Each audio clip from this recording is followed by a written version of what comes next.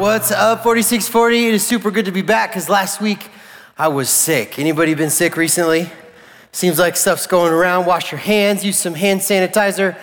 But I wasn't just sick. I was sick, guys. I was really sick. I didn't even know this was possible. I had both types, type A and B influenza, duking it out in my body last week. I had both at the same time. Have you ever had a flu swab? It's the worst thing in the world. I thought a strep swab was bad. They get this really long, skinny Q-tip, really tiny Q-tip, and then they shove it in your nose and they touch your brain with it. It was the worst. My wife was like mortified. She was, you know what I'm talking about, right, Sierra? Yeah, that thing's terrible. That is the reason I'm gonna get a flu shot every year. Not because I had the flu, the swab. The swab was the worst. It was the worst. I was so sick last week, and one of the worst things about it was my migraines. You guys ever had headaches to where you can't see? Oh, they're the worst. They're the worst. And it was so bad that like even watching TV would just set my headaches out. Like I couldn't even watch Netflix. I still did, I'm so brave. But I was sick. I was super sick. No, but because I had migraines and everything like that, I still like laid in bed and like just thought. You ever like stay up late at night where you can't go to sleep and you just keep thinking about stuff? Well, generally when I just think about stuff, I think about dumb stuff. I don't know if that's just a guy thing, probably. But I'm sure you girls come up with cures to cancer and stuff like that. But late at night, I think about just random stuff. And so as I was flu-ridden in bed and I couldn't watch TV or play PUBG, I played a lot still, but it was this point where I just started journaling a little bit. And I started taking a little diary, okay? And I called them the flu diaries. So what I wanna do right now is I wanna share with you some of my flu diaries. Lost to the voids of my flu-ridden mind, I've succumbed to the wonder of this world and beyond. These are those wonderings. Thank you. I needed some flu diary writing music. Flu diary number 1. Do you think Jesus ever told the Pharisees to give it a rest for harassing him on the Sabbath? I'd like to think he did. Flu diary number 2. You know, somewhere out there in the world is someone that works for like a sport complex or something like that, whose literal job, is to level the playing field. You know that guy or girl, equality, sleeps good at night. Flu diary number 3. Do you think there are some pilots out there that do a little dance after each time they land a plane? If I was a pilot, I wouldn't pass up an opportunity to do a touchdown dance. That one's funny. Flu diary number 4. When Jesus was growing up, do you think when his mom told him to take a bath, he would walk up to the trough or whatever they had and just stand on top of the water? To make his mom laugh? I'd like to think he did. That's all the flu diaries I have for tonight. Thank you. Thank you, Nick. That's great flu writing music. You won't get the flu by listening to those, just so you know. But I am so happy that I am flu-free, and I will now get a flu shot every year, okay? I've never had a flu shot in my life, and I think it all saved up until last week is what happened. But tonight, we are talking about Jesus Diaries. The Jesus Diaries, there are 4 different books of the Bible that are basically diaries of Jesus. They're detailed accounts of Jesus' life, and I want to tell you a story in the Bible that is in 3 out of the 4 books that all talk about Jesus' life. 3 out of 4, that's 75%. That's like a C, all right? That's 75%. That is significant because I think that anything in the Bible that's repeated more than once, if it's in the Bible, it's probably pretty significant. It's the Bible, right? Basic instructions before leaving Earth, right?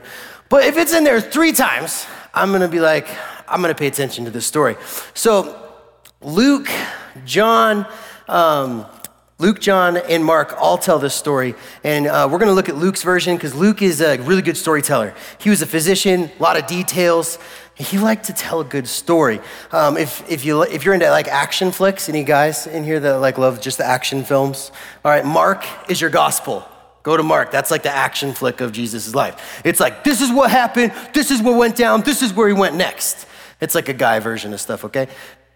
Chicks, all right? John, chick flick, gospel, all right? It's about love. It's about love. And actually right now, John is my favorite one, all right? Thank you.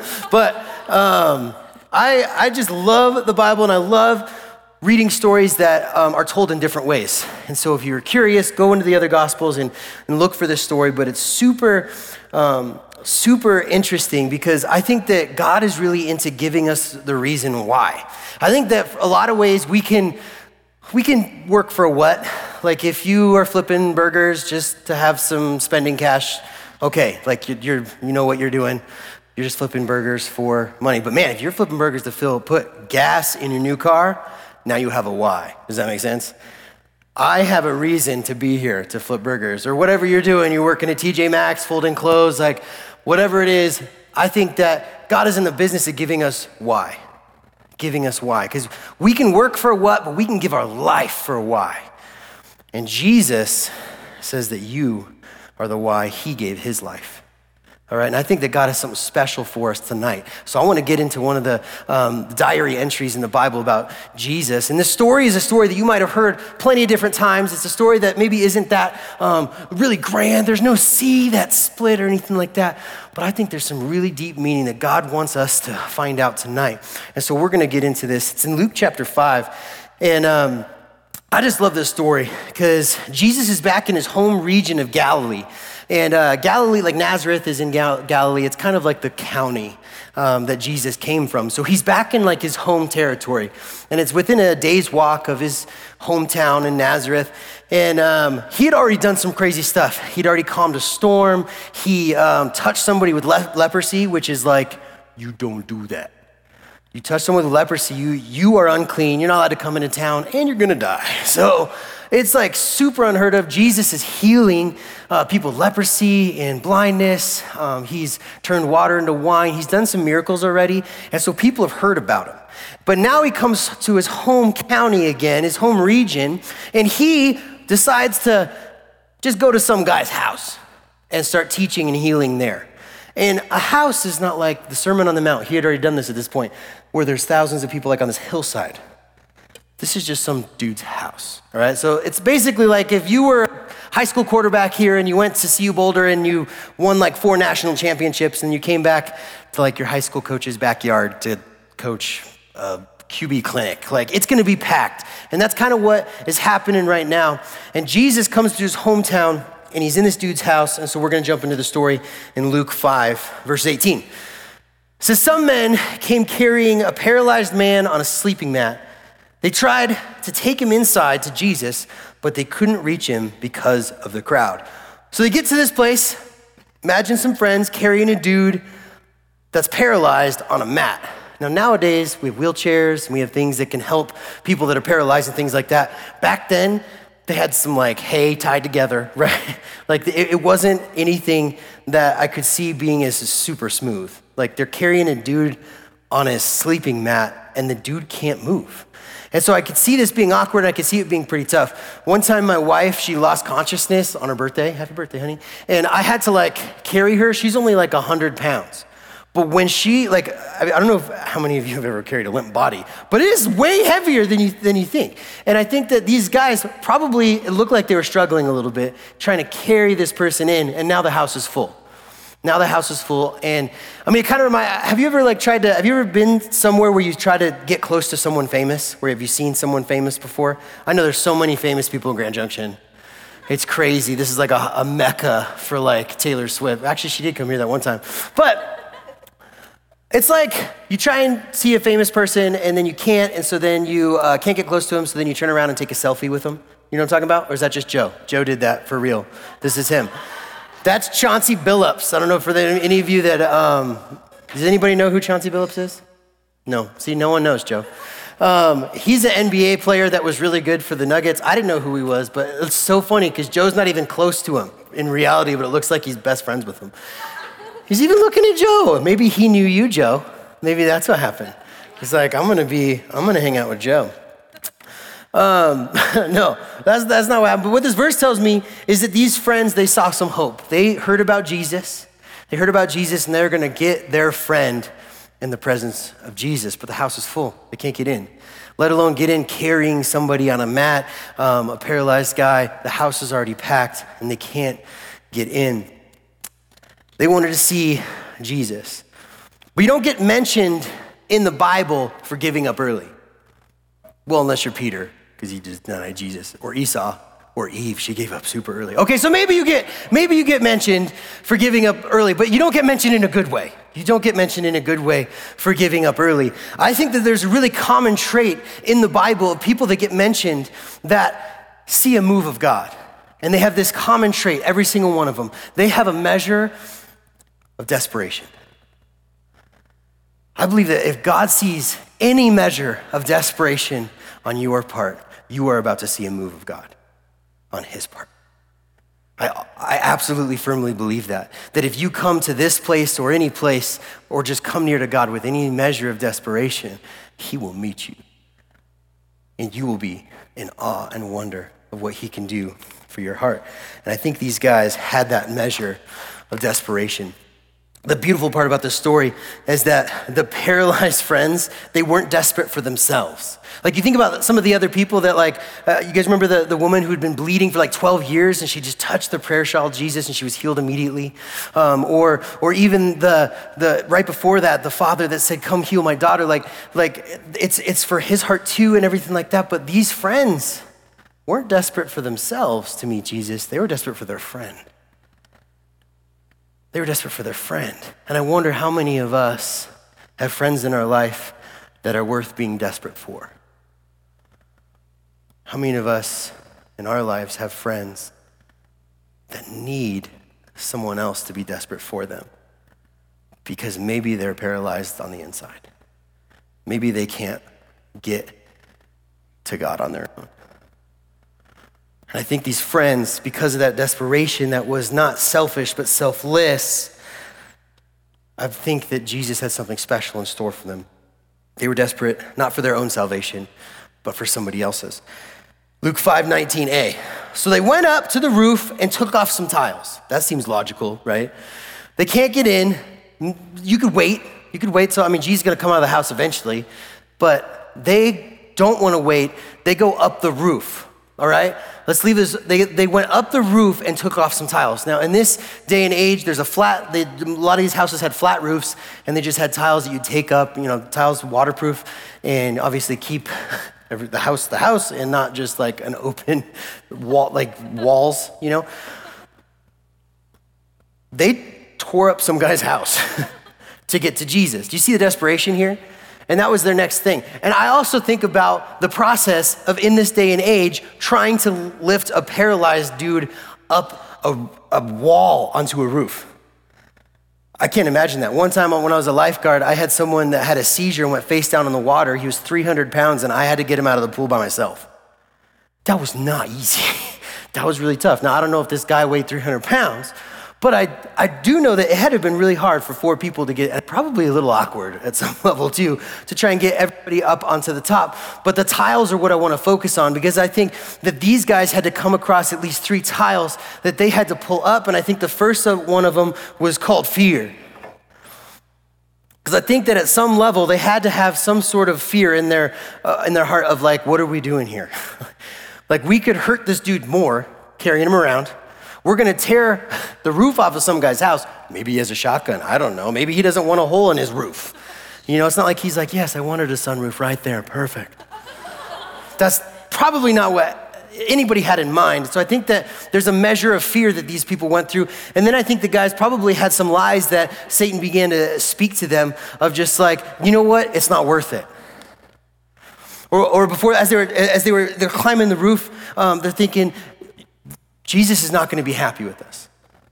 Or this isn't the right thing to do because we're destroying some property or something like that. Because I think that in life, when we have fear, I think lies are pretty close after that.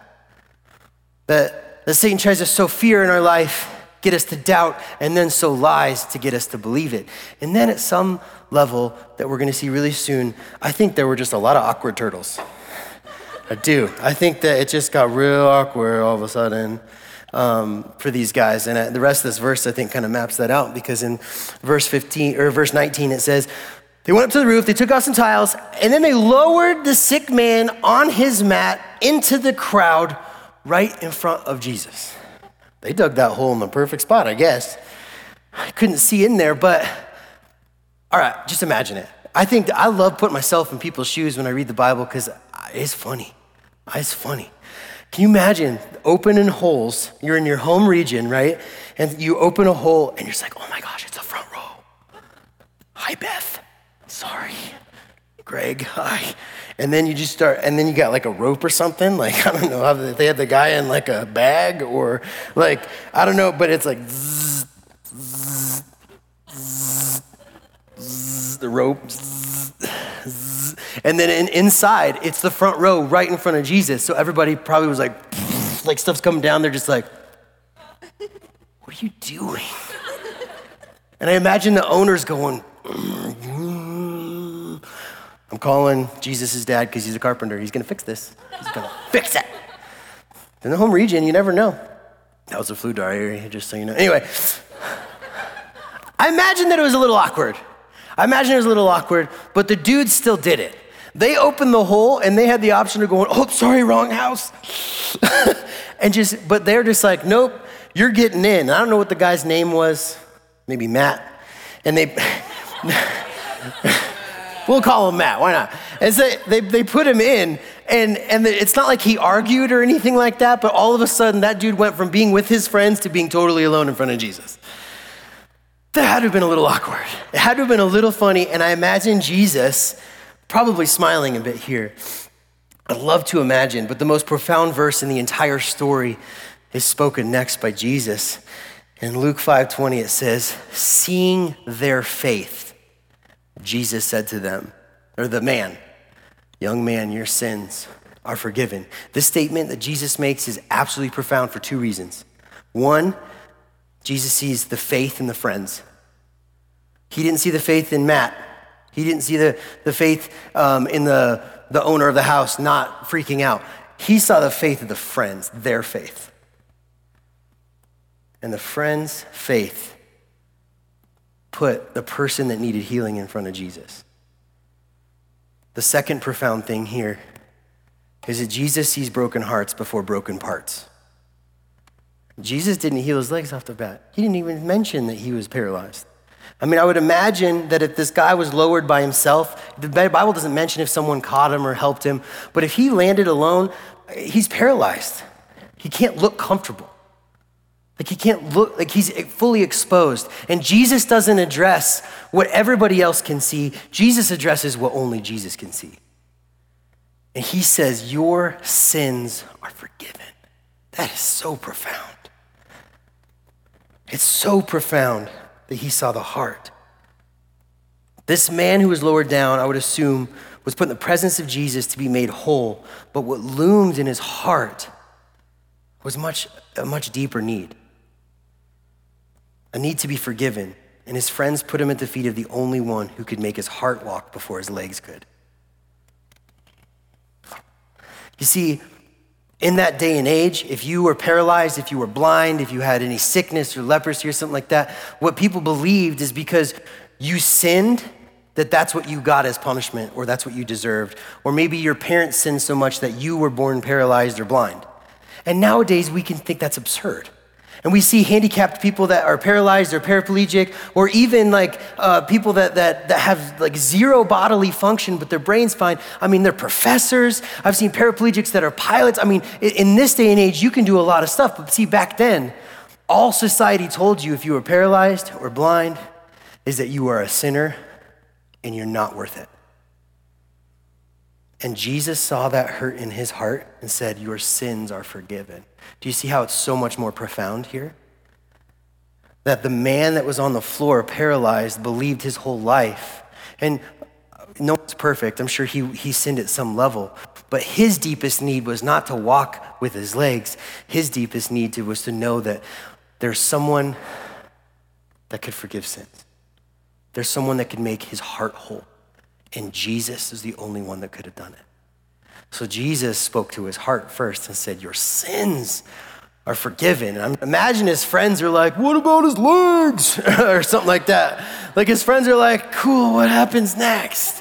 You know, or the people are like, yeah. And actually, some of the people grumbled internally a little bit, and it keeps going on in 21.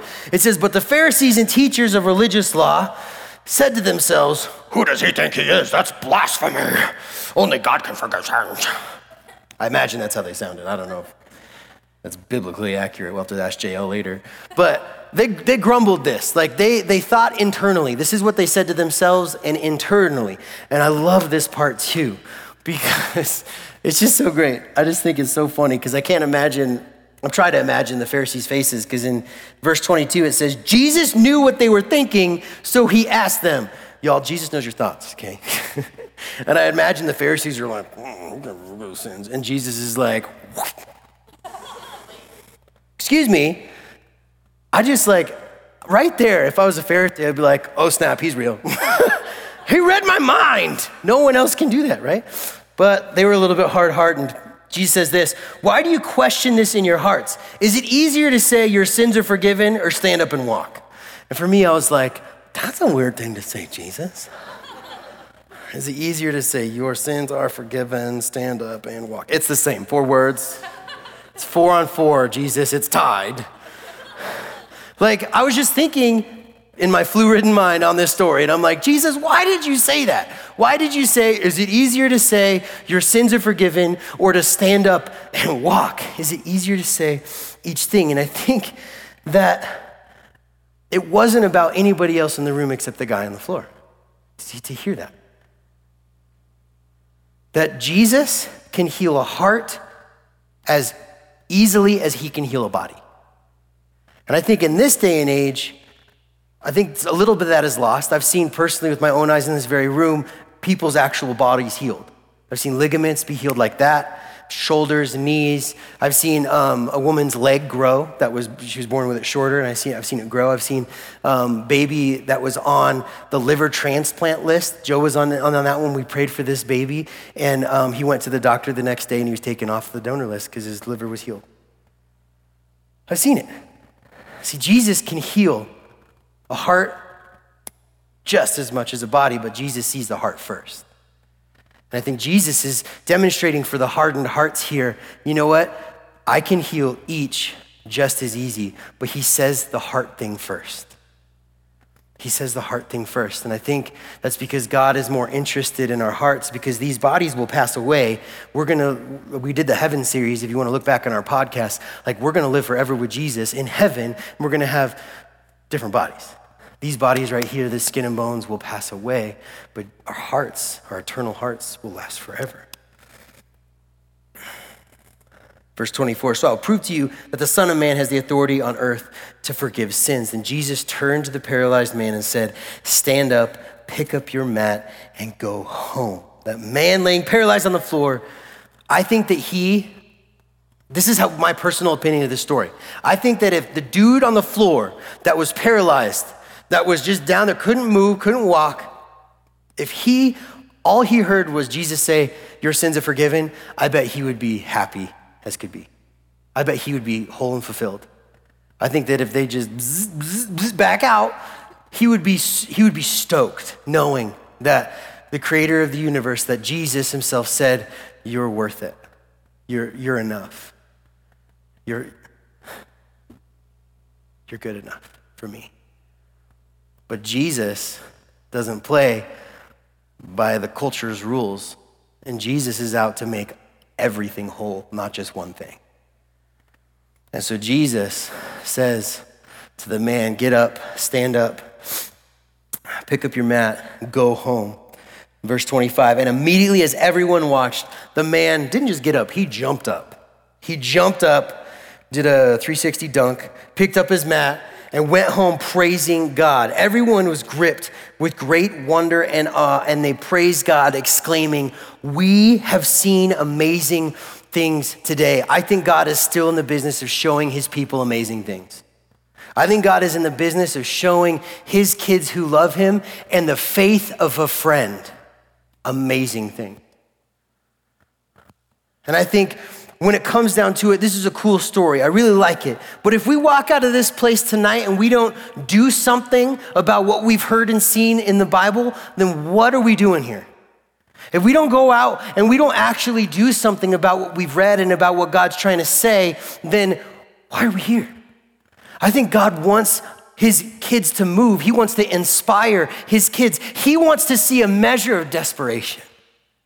And it is my hope and prayer tonight that each of us get a measure of desperation in our heart. Because one of your friends could be your faith away from a move of God. Your faith. Remember, Jesus saw their faith. He saw the faith of the friends. And because the friends got someone that they cared about to be in this place, to be here, to be in the presence of Jesus,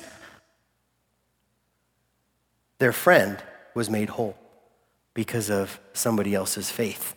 That doesn't even make sense. God doesn't even play by any rules except his. And I believe that the man on the ground had the faith too. He had faith knowing that Jesus could do it. And when a move of God happened, he grabbed a hold of it. I think that there is a measure of faith that we have to have on our own. But what this says to me is that your faith matters for other people's lives. Your faith matters for your school. Your faith matters for your family. Your faith matters for your bestie who's an atheist. Your faith matters for someone who doesn't believe in God anymore. Your faith matters for someone who does believe in God and is just a little lost right now. Because if you get someone in this room, it is our job. I've been put on this planet by God to tell the high schoolers, the middle schoolers of this valley what God says. That's why JL's put on this planet, Pastor Joe, Madeline, Brittany, every single person on this staff, Pastor Sarah, we've been put on this planet to do that. And your faith to just get someone in this door could stir a move of God in their life. A move of God. Whew, that's a big move. That's not a little move, that's a big move. Every single time. But I think that as I close here, we come up against these same tiles. When we climb up to the flat roof and we have that desperation to get someone in here, I think that we come up against some fear sometimes. And it's like, well, you play all these what if games, right? I mean, why are we scared to talk to people about Jesus? And I'm not saying you have to come up to somebody, your friend or someone you barely know. Would you like a personal message about Jesus Christ? That's awkward turtles all over it, right? That's weird. You'd probably be like, I'm not talking to Will anymore. I've done that exact thing, by the way, to complete strangers. But not to a friend, because that's just not who I am. Now, if you really are that in your face about it, and I've been in that in your face about faith to people before because I feel God speaking to me, but I'm saying, why are we so afraid? If my faith to get somebody in here can change their eternity, what do I have to fear? I don't have anything to fear. And when fear comes, lies come. And you get those lies believing, well, our friendship's never going to be the same again. You're right. What if your friendship has God in the middle of it instead? And instead of them pulling you toward partying, all of a sudden you bring them here, and now you're both being pulled toward God. And then when you spend eternity with them in heaven, you get to party it up anyway with Jesus. And you don't need to be basking in disobedience and into all these worldly consequences. Instead, you can bask in crazy miracles and crazy moves of God in your school and in your family. Things that will last in eternity, they'll be written in the book of life. See, these lies that they come, I mean, the lie is saying, man, what if they say no? If they say no, the Bible says that you still reap eternal reward because you stood up for Jesus. That's in Luke 6. Straight up. If they say no, you say no worries, no pressure. And you can keep praying for them or whatever it is. But you see how simple it is? Like those dudes climbed up a roof, tore a hole in it, and lowered them in front of Jesus. All you have to do is say, hey, you want to come to this place with a foam pit and we play volleyball and basketball and there's free like cheesecake minis and coffee? That sounds a lot better than tearing a hole in some guy's roof. To me, right? The awkwardness. You get fear, you get lies. You'd be like, it could be awkward. Because at some point, you're going to get your friend in here, and then Pastor Joe's going to get up there, and he's going to sing the name of Jesus. And to your atheist friend, that could be awkward. Let it be. Because if you are unashamed in the presence of Jesus, they will see that you value it. And because they're your friend, they will honor it. Maybe deep in their heart, maybe they have there's some blowback there or whatever it is. But if they see you honoring the Lord unashamed, they're going to be like, wow, maybe there is something here. I've seen it time and time again. Time and time again.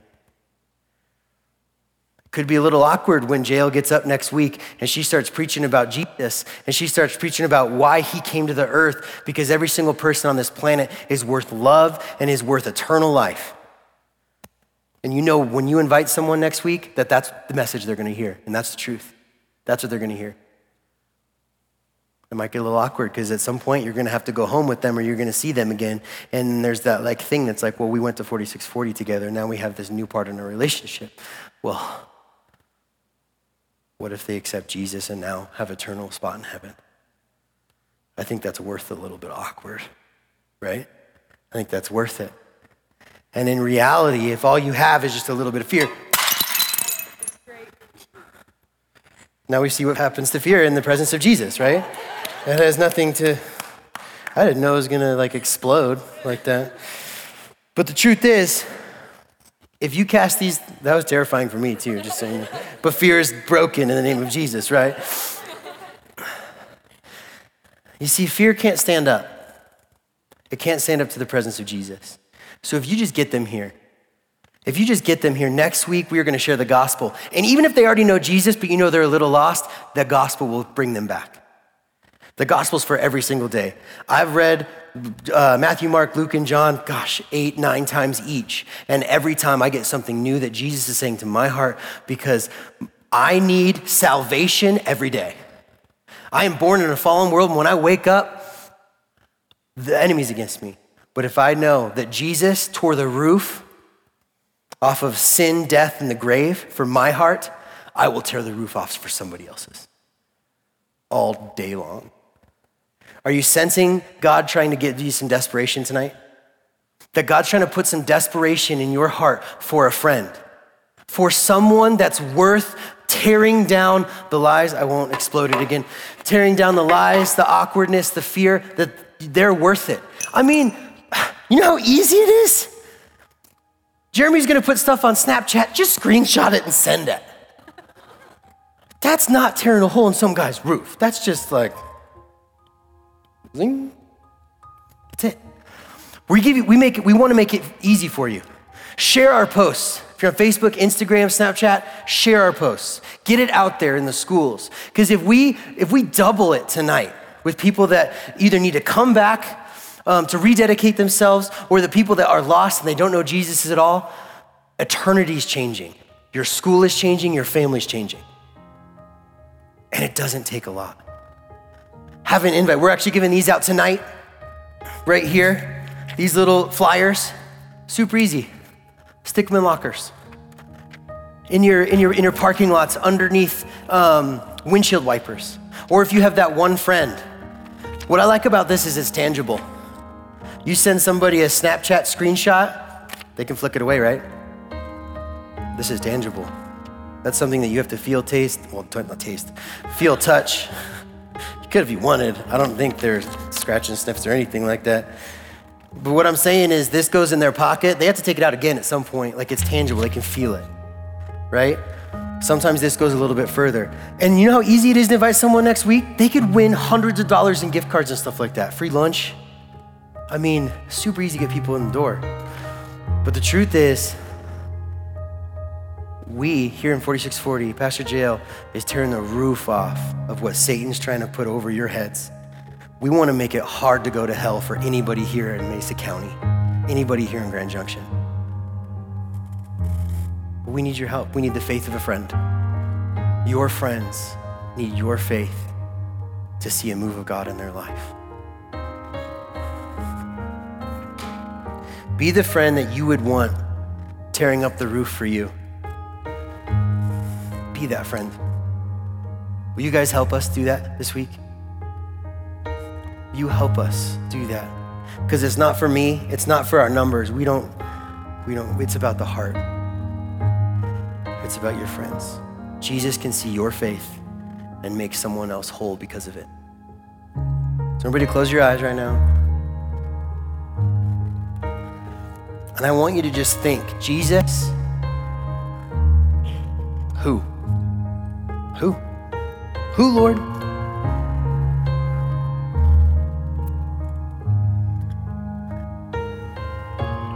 Is he putting some image of people's faces in your head, names in your head of people that you can invite, someone that you can send a Snapchat to, someone that you can send, or put your Instagram story as our flyer?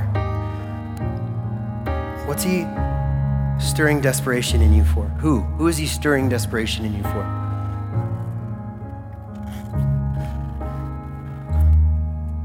I just want to, as I close, I want to pray over you guys. So with your eyes closed, I just want you to put your hands out like you want to catch something from heaven. I just want to pray this blessing over you. Heavenly Father, God, I pray that you give every single heart in here a measure of desperation. A measure of desperation to tear the roof off for someone's heart this week. Give them names, give them courage, give them strength to be able to get their friends here next week. And yeah, we could win a whole bunch of Taco Bell. That's just added, that's icing, Lord, and please bring it. Jesus, I pray the people that need to be here next week, the friends that need to be here next week, you can see the faith of the people in this room now. And God, that you can make broken whole again. You can make who's broken in this valley, in our schools, whole again. I ask for that next week. I ask for that every single week. And Jesus, I pray as we close tonight, I pray that we can fall more in love with your word, with your scripture, with your story, and more in love with you, Jesus, because you said that we're worth tearing the roof off for. God, I pray that you can give us courage to tear the roof off for other people too. We love you, Lord. We thank you in your heavenly name. Amen. Thanks for listening to the 4640 Student Center podcast. For more information on what's happening in 4640, you can check us out on social media and at our website, 4640gj.com. Service times are Tuesday and Wednesday nights. Hope to see you there.